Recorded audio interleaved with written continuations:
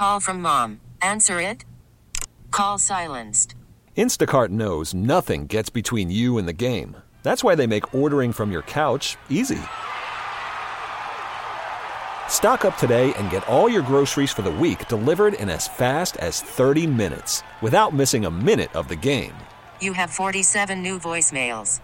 Download the app to get free delivery on your first 3 orders while supplies last. Minimum $10 per order. Additional terms apply. This episode is brought to you by Progressive Insurance. Whether you love true crime or comedy, celebrity interviews or news, you call the shots on what's in your podcast queue. And guess what? Now you can call them on your auto insurance too with the Name Your Price tool from Progressive. It works just the way it sounds. You tell Progressive how much you want to pay for car insurance, and they'll show you coverage options that fit your budget. Get your quote today at Progressive.com to join the over 28 million drivers who trust Progressive. Progressive Casualty Insurance Company and Affiliates.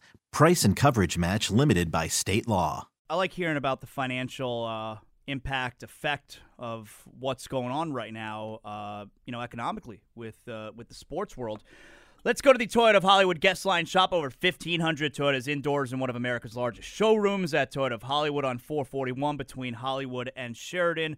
Maury Brown, you can check him out at Biz with a Z, at BizBallMaury on Twitter. You can read him in Forbes, several other places as well. Hey, Maury, you hear us okay? Good morning. Hey, I can. How are you doing? Good to talk to you. Appreciate it. So, we're interested in the effects and the impact in the sports world as far as the money goes, and we know, you could talk to us about that. Now, we understand, the people who are really hit hard are the people who work in the arenas, the stadiums, and that sucks, okay? And, Mark Cuban has been out in front of that one immediately, trying to help folks out there in his building. But from a bigger picture perspective, the decision, Maury, to cancel the games, which of course was spearheaded by the NBA on Thursday night, how do you think the conversations went leading up to that moment as far as their partners' television networks and that kind of deal? Well, I think they probably all looked at it the same way that everybody else is. I mean, you start to think about it from the greater good and how much pressure there will be along the way. But the NBA situation, I think, was really important in the sense that we saw the minute one player, and then, of course, 2 players, came down with COVID-19, that at that point, you're starting to talk about, are you going to spread it around to other players? And that's, of course, what everybody wants to watch, right? So let's shut it all down. So that, I think, is the prevailing sense that you get. I mean, you got people in close quarters with each other.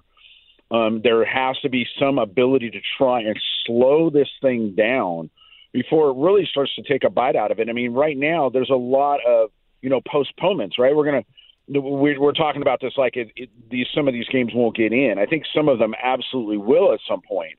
It's how many of them will be total losses by the end of the seasons.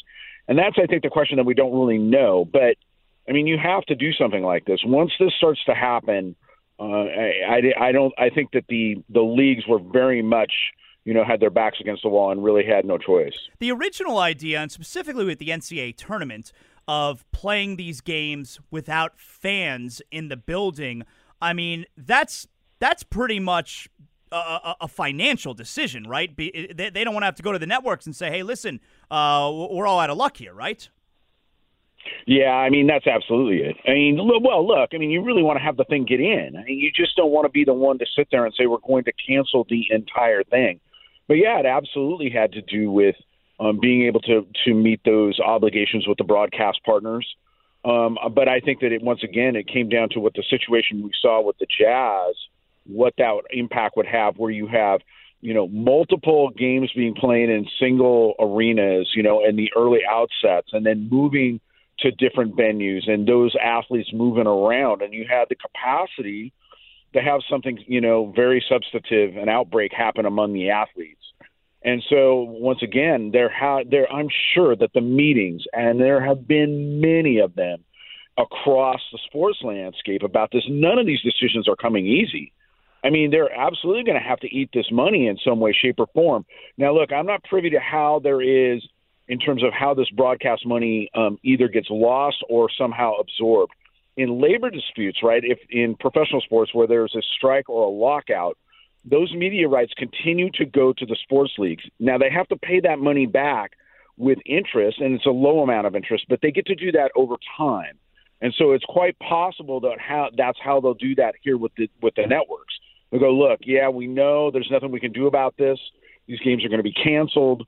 We'll go ahead and pay those, fees back, to you over a period of time. Whether those fees are going to continue to come or not, I don't know. But once again, there are probably some ways to flexibly do this to where they'll try and absorb it a little bit. But, I mean, look, let's just be honest. We're talking billions of dollars that are going to be at stake here across the landscape, across all the sports. Do you have any idea, Maury, as far as the television networks are concerned, do they have like a television rights window per se to air certain events like the NCAA tournament, like the NBA finals? If the World Series, like if Major League Baseball still does 162 games, can the World Series be in December? Like, do you have any idea how that works? Yeah, they would flex it. I can't imagine that they wouldn't try and work something like that out, mostly because sports continues to be the prime property that everybody wants to have. That's why these media rights deals are so high. Live sports content is king. It's the one thing that we don't want to DVR. It's it's exciting.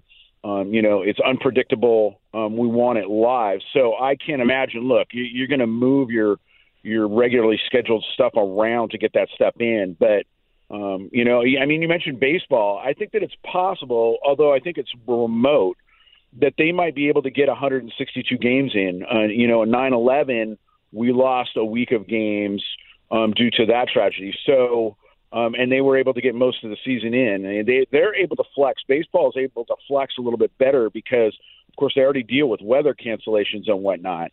But, it's going to be tough. Other leagues aren't so lucky. But, look, I mean, we're seeing cancellations of concerts and other events. That's going to allow those windows in the venues themselves to flex a little bit that you might not otherwise have. So, I think they're going to try and get all these in as much as they can. But, it's just going to be odd. I mean, some of these events are being held with no fans, and it looks odd. I couldn't – that was the thing about the NCAA tournament. You might have been able to get it off, right? And it would have satisfied the network partners, but it would have just been bizarre. Yeah. It would have had a weird feel to it. I've been saying to Amber where, look, for our profession, okay, it's going to be best if the games are played even without fans because it gives us content to talk about, okay? But from a fan perspective, I'm okay with the way that they're doing this because I don't think I like sports without fans, Maury. No, and nobody does. I mean, this is unprecedented territory. Nobody has ever been in this position before, but you're starting to see it cascade. I mean, we lost the Masters today. It's affected, Premier League play and other soccer events. F1 is pushing their regular season out globally. I mean, globally, this is hitting everything. The Olympics said that it's pretty much business as usual right now, which is really shocking to me, but I can't imagine that at some point that isn't impacted.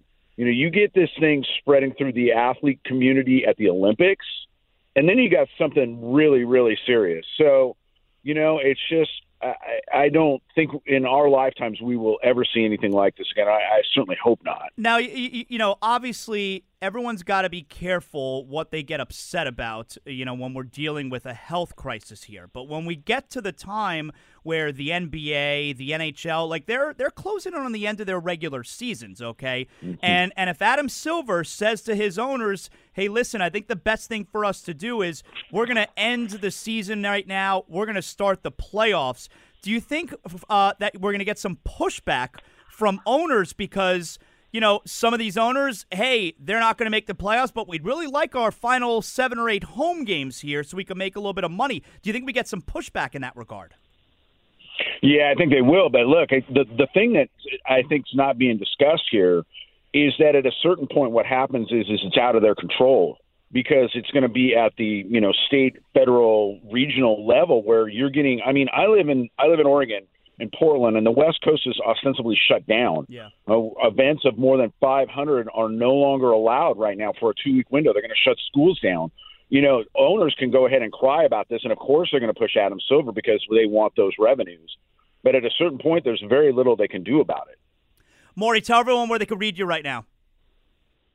Yeah, you can catch me on Forbes. Certainly look at that there for this subject matter. You can also find me on Baseball America occasionally. And then, like you said, on Twitter at BizballMaury. Great job, Maury. Good to talk to you again. I appreciate it. All right. Take care. Thanks so much for having me. All right. That's Maury Brown again at Biz. That's with a Z at BizballMaury. This episode is brought to you by Progressive Insurance. Whether you love true crime or comedy, celebrity interviews or news, you call the shots on what's in your podcast queue. And guess what? Now you can call them on your auto insurance too with the Name Your Price tool from Progressive. It works just the way it sounds. You tell Progressive how much you want to pay for car insurance, and they'll show you coverage options that fit your budget. Get your quote today at Progressive.com to join the over 28 million drivers who trust Progressive. Progressive Casualty Insurance Company and Affiliates. Price and coverage match limited by state law.